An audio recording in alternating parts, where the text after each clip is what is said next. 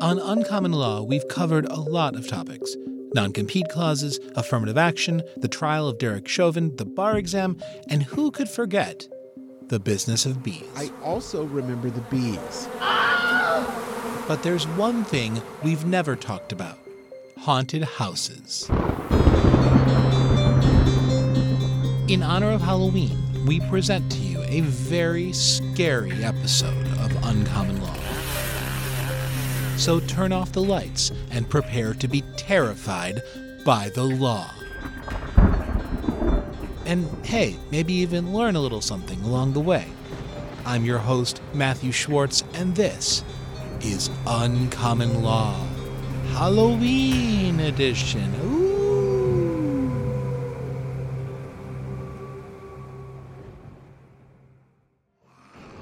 Whether you walk, run, or hide, bring your running shoes and prepare to meet your doom.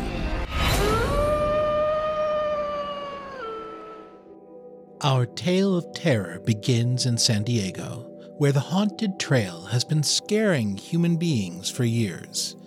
It's the tale of a mile-long path through the woods, where zombies and ghouls jump out and scare you to within an inch of your life. And it's the tale of someone so frightened that he needed to hire a lawyer. This was a really interesting case. It was back in October of 2011. This is Chris Ardalan. I'm a plaintiff's personal injury trial attorney. Chris doesn't just handle run-of-the-mill personal injuries. Chris handles catastrophic personal injuries. It isn't the simple whiplash type stuff, but it's more people that end up with having surgeries, fractures, significant or injuries like paralysis or death is what we normally handle. Which brings us to Chris's client, Scott Griffin, who purchased a ticket to the haunted trail. You know, it was supposed to give kind of a scare to the people that get the tickets. They want a good time on Halloween, and most people go through the experience and have a great experience. Unfortunately for Scott, unbeknownst to him, this specific haunted house had a scare known as the Carrie effect.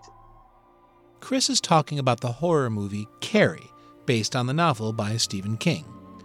And warning, this part is a spoiler, I guess, except the movie's been out for almost 50 years now. So at the very end of the movie, in a dream sequence, a character is laying flowers on Carrie's grave.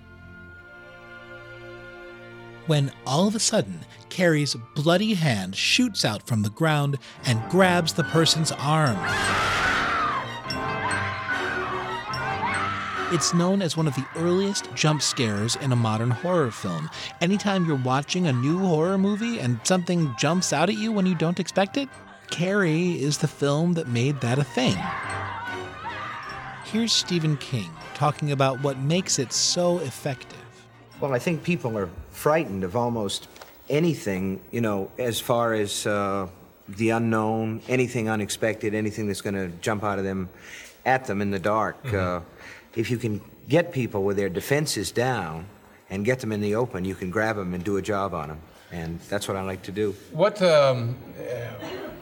did you always have these thoughts inside of you, or did you just see it as a way? The haunted trail got Scott Griffin with his defenses down.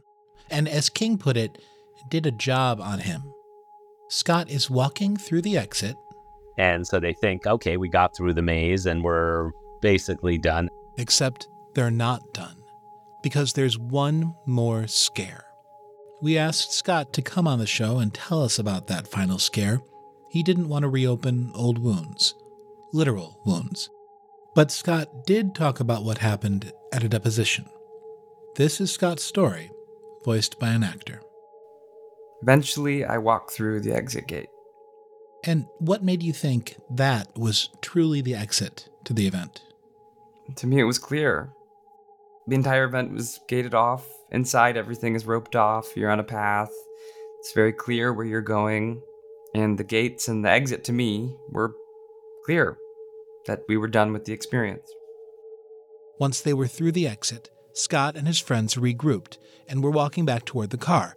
And then, that one last scare.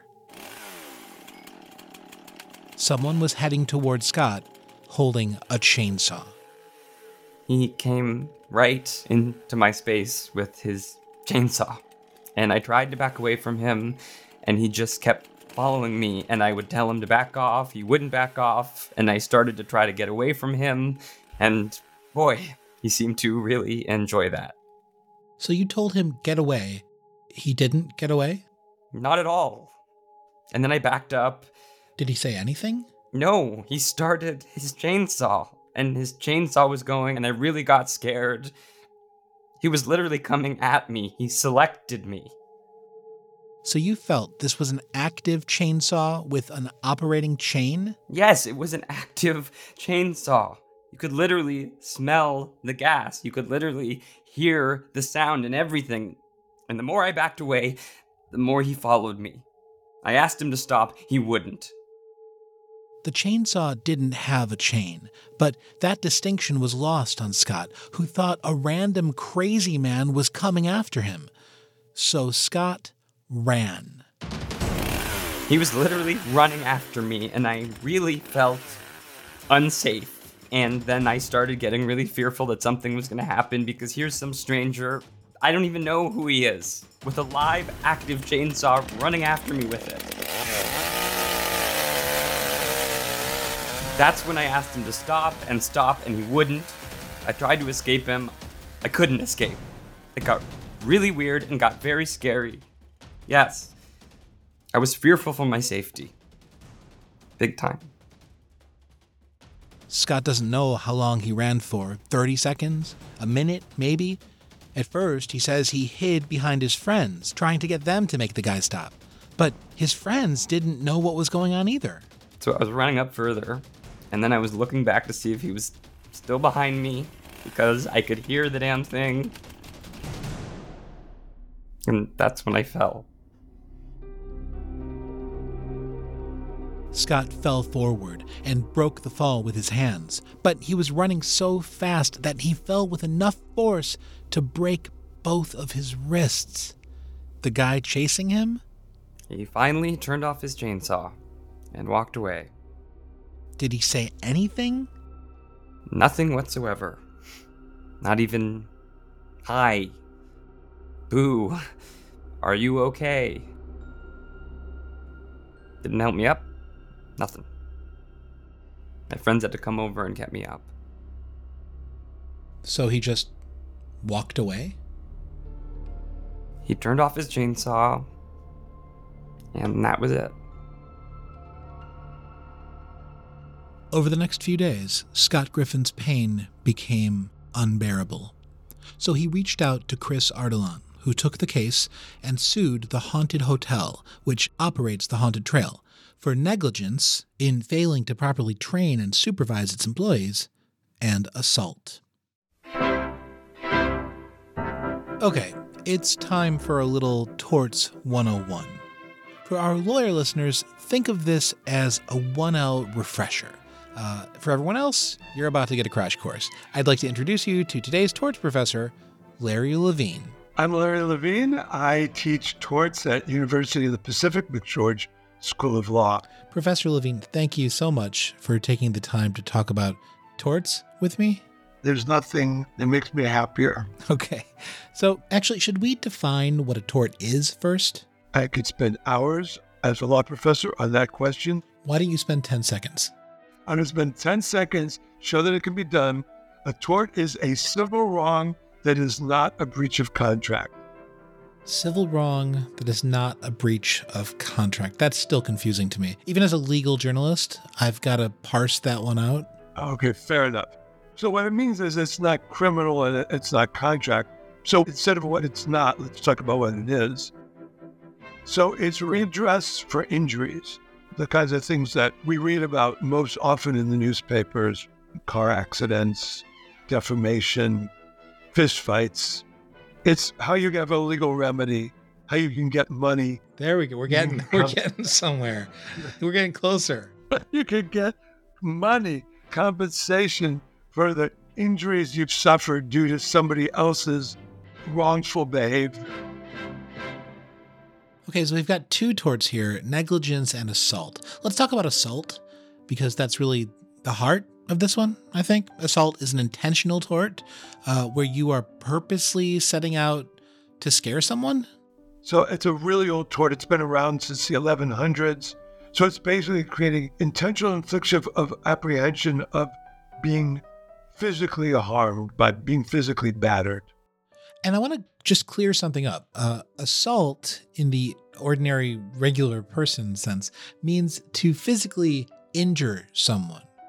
But assault in the legal sense is a little different, right? It means to make someone fear that they are about to be physically injured. That's where we get the phrase assault and battery. They're afraid that they're about to suffer a battery, which is a physical beating. And what do we have to prove to successfully allege assault? So assault would require the injured party, the plaintiff, to prove that the defendant intentionally placed that plaintiff in fear of an imminent harmful contact. And the plaintiff has to prove each of those elements by more likely than not to recover damages for that. Okay, so Scott would have to demonstrate to the jury that the haunted trail intentionally placed him in fear of physical harm, which seems like a no-brainer, right? The guy was coming after Scott with a chainsaw. Scott's lawyer thought he had a really good shot at proving all the elements of the tort of assault. Hey, no means no, right? I mean, when you say stop, they should listen and move on. It's not okay to push someone to the point that you know that they could run and fall. Unfortunately for Scott Griffin, before his lawyer could get in front of a jury, he had to get past a certain legal hurdle unique to this type of case. Because Scott wasn't confronted with a chainsaw maniac when he was just walking around in a park. He wasn't confronted with a chainsaw while he was picking out apples in a grocery store. Scott was confronted with a chainsaw at a haunted house. An activity that carries certain inherent risks.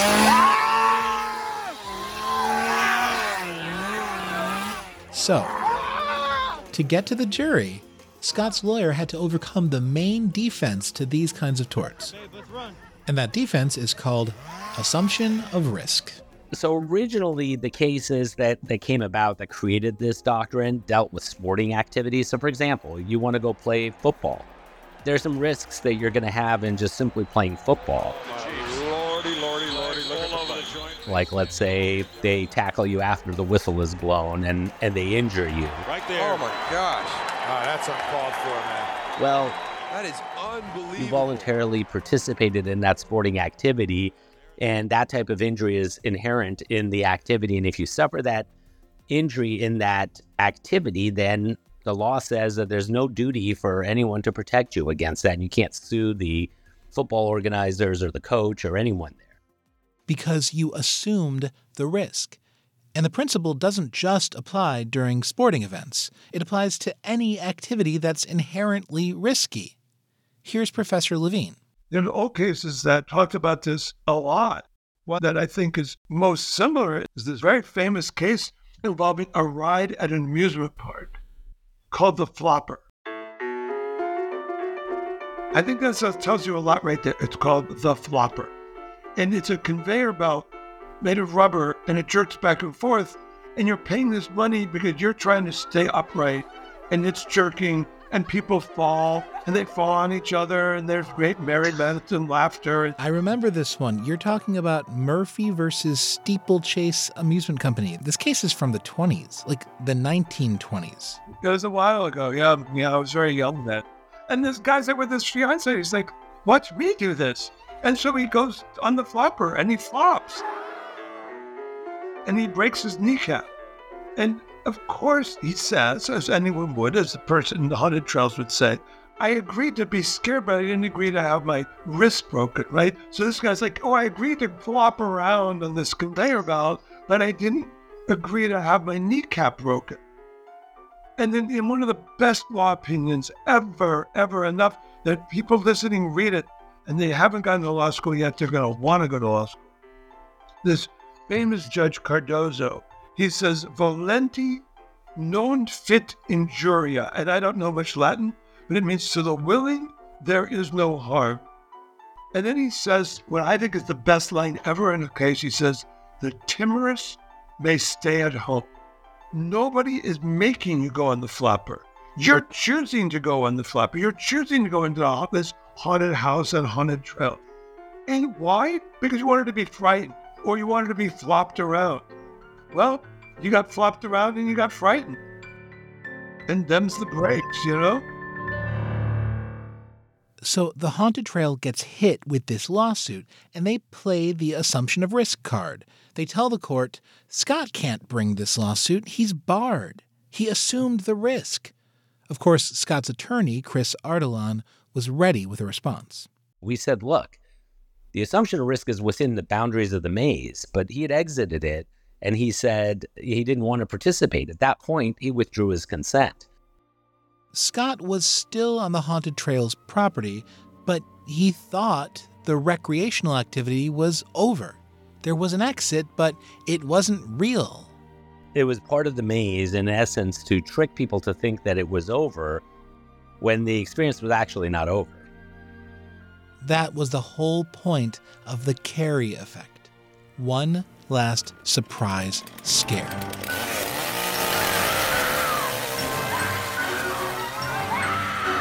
So, does assumption of risk still bar the suit?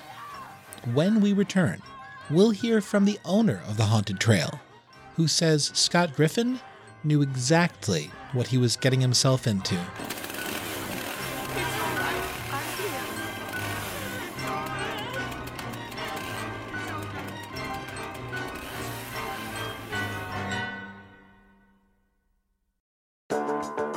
Those 9 justices in Washington can be hard to keep track of. That's where we come in. I'm Kimberly Robinson. I'm Greg Storr. And I'm Lydia Wheeler. On our podcast, Cases and Controversies, we give you a week-by-week accounting of the Supreme Court. The filings, the arguments, the yachts, and much, much more. Check in on Fridays with Cases and Controversies to find out what's coming up on the horizon at the Supreme Court. Download and subscribe wherever you get your podcasts. Greg DeFada owns the haunted trail. He did not respond to multiple requests for an interview, but we've got those depositions. Here, in his own words, read by an actor, is Greg DeFada. He ran. He chose to run. You can't chase a human that doesn't run. If he had just stood there and said, stop, then it's not fun. You move on. You scare somebody else. But having said that, he chose to run. Yeah, I think it's absolutely appropriate to chase him. I do. On its website, the haunted trail tells people not to run. They say that running is the number one cause of injuries. Make sure to follow the rules and don't run, they say, and you should be fine.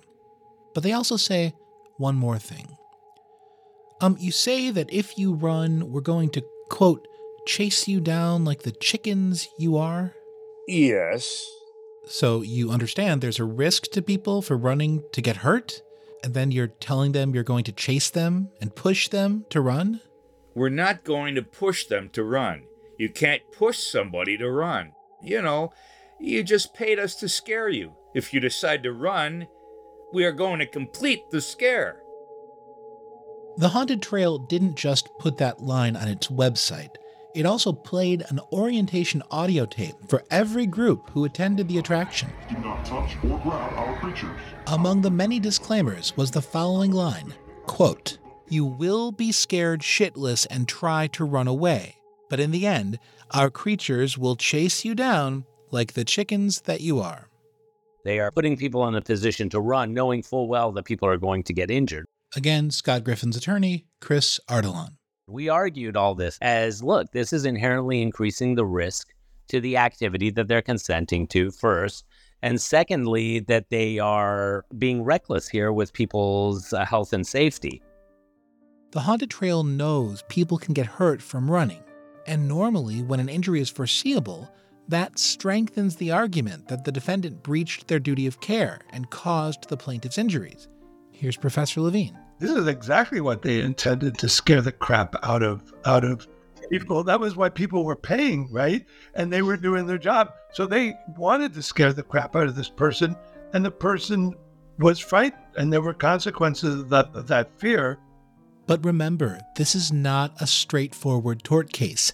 Context matters. This case is about an inherently risky activity. So that line, "If you run, we're going to chase you down like the chickens that you are," also shows that the guests know that if they run, they will be chased. In other words, one might argue, they are assuming the risk. And then, because of the context, the defendant gets to then turn around and say, exactly.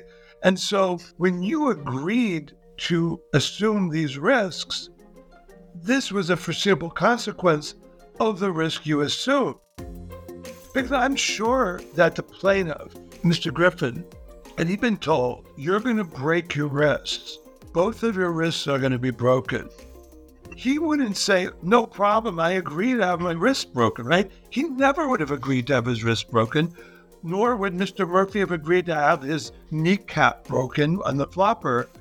You're not agreeing to the injury, you're agreeing to the excitement that includes the risk of injury, including what happened to you. There are limits. I'm sure if a disgruntled employee had jumped out with a real knife and started stabbing Mr. Griffin, he would not have assumed the risk of that, right? That's not part of the deal. That's so far outside what would have been anticipated. So there are going to be limits, but doing what you're being paid to do well is going to be protected. Even with the assumption of risk doctrine, Scott's attorney still thought he had a strong case. Listen, I have an excellent track record of winning cases. I always tell people, I go, I don't think Michael Jordan ever took a shot he didn't think he was going to make. I felt very confident about being able to carve an exception to this primary assumption of risk. Scott thought the attraction was over, but the trial court said it didn't matter what Scott Griffin thought.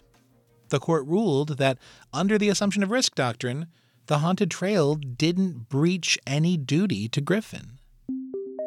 And the appeals court affirmed, writing, "The risk that a patron will be frightened, run, and fall is inherent in the fundamental nature of a haunted house attraction." The court said, no, it doesn't matter what he expected or thought. Once you kind of consent to the experience, you consent to all the risks, essentially. And consent's not required. You're participating voluntarily. You're waiving, knowing that there's these risks of running and falling, and you're saying, I want to get scared. Scott was scared, and he ran, and that's all part of the experience. Scott paid money, the court wrote, to experience extreme fright. Being chased within the physical confines of the haunted trail by a chainsaw-carrying maniac is a fundamental part, an inherent risk of this amusement.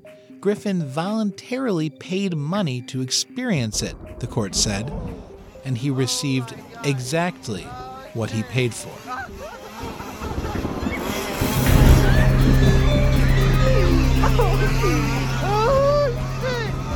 Oh my God. Scott Griffin isn't the first person to sue over getting injured at a haunted house, and he certainly won't be the last. Sometimes people run from a chainsaw inside the house, sometimes from a chainsaw after they think the fun is over. But in case after case, in states across the country, courts find that being so scared that you freak out, run, and get hurt is all part of the experience. In the end, in the eyes of the law, the haunted house always wins. Uncommon Law is written and produced by me, Matthew Schwartz. I also did the sound design for this episode. My editor is Josh Block, who's the executive producer of videos and podcasts here at Bloomberg Industry Group. Special thanks to Jonathan Hortarte for our creepy Halloween cover art, and an additional thank you to Tom Taylor, and Cheska Antonelli. And I'd also like to thank our actors, Joseph Mantione, who played Greg DeFada, and especially Jacob Levy, who played the role of Scott Griffin. If you need an actor who can work miracles, look for Jacob Levy. They're based in Los Angeles. If you liked this show, please review it on Apple Podcasts and share it with your friends. It really helps spread the word. And if you have any comments or feedback, send us an email at uncommonlaw@bloombergindustry.com. Thanks for listening. We'll see you next time. Happy Halloween.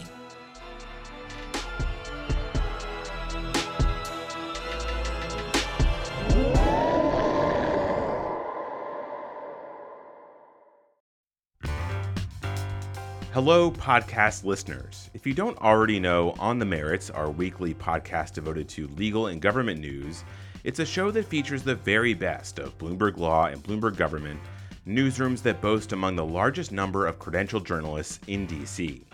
When you listen to On the Merits, you'll hear about the groundbreaking developments in the courts, in Congress, and in the alphabet soup of federal agencies that run Washington and our nation. Our show is by and about legal policy nerds, and we say that lovingly. It's a nerd's eye view of what professionals in the legal and government space need to know, but you do not have to be a nerd to listen. Check out our show On the Merits and find new episodes wherever you get your podcasts, and you can find our archive of shows at news.bloomberglaw.com/podcasts.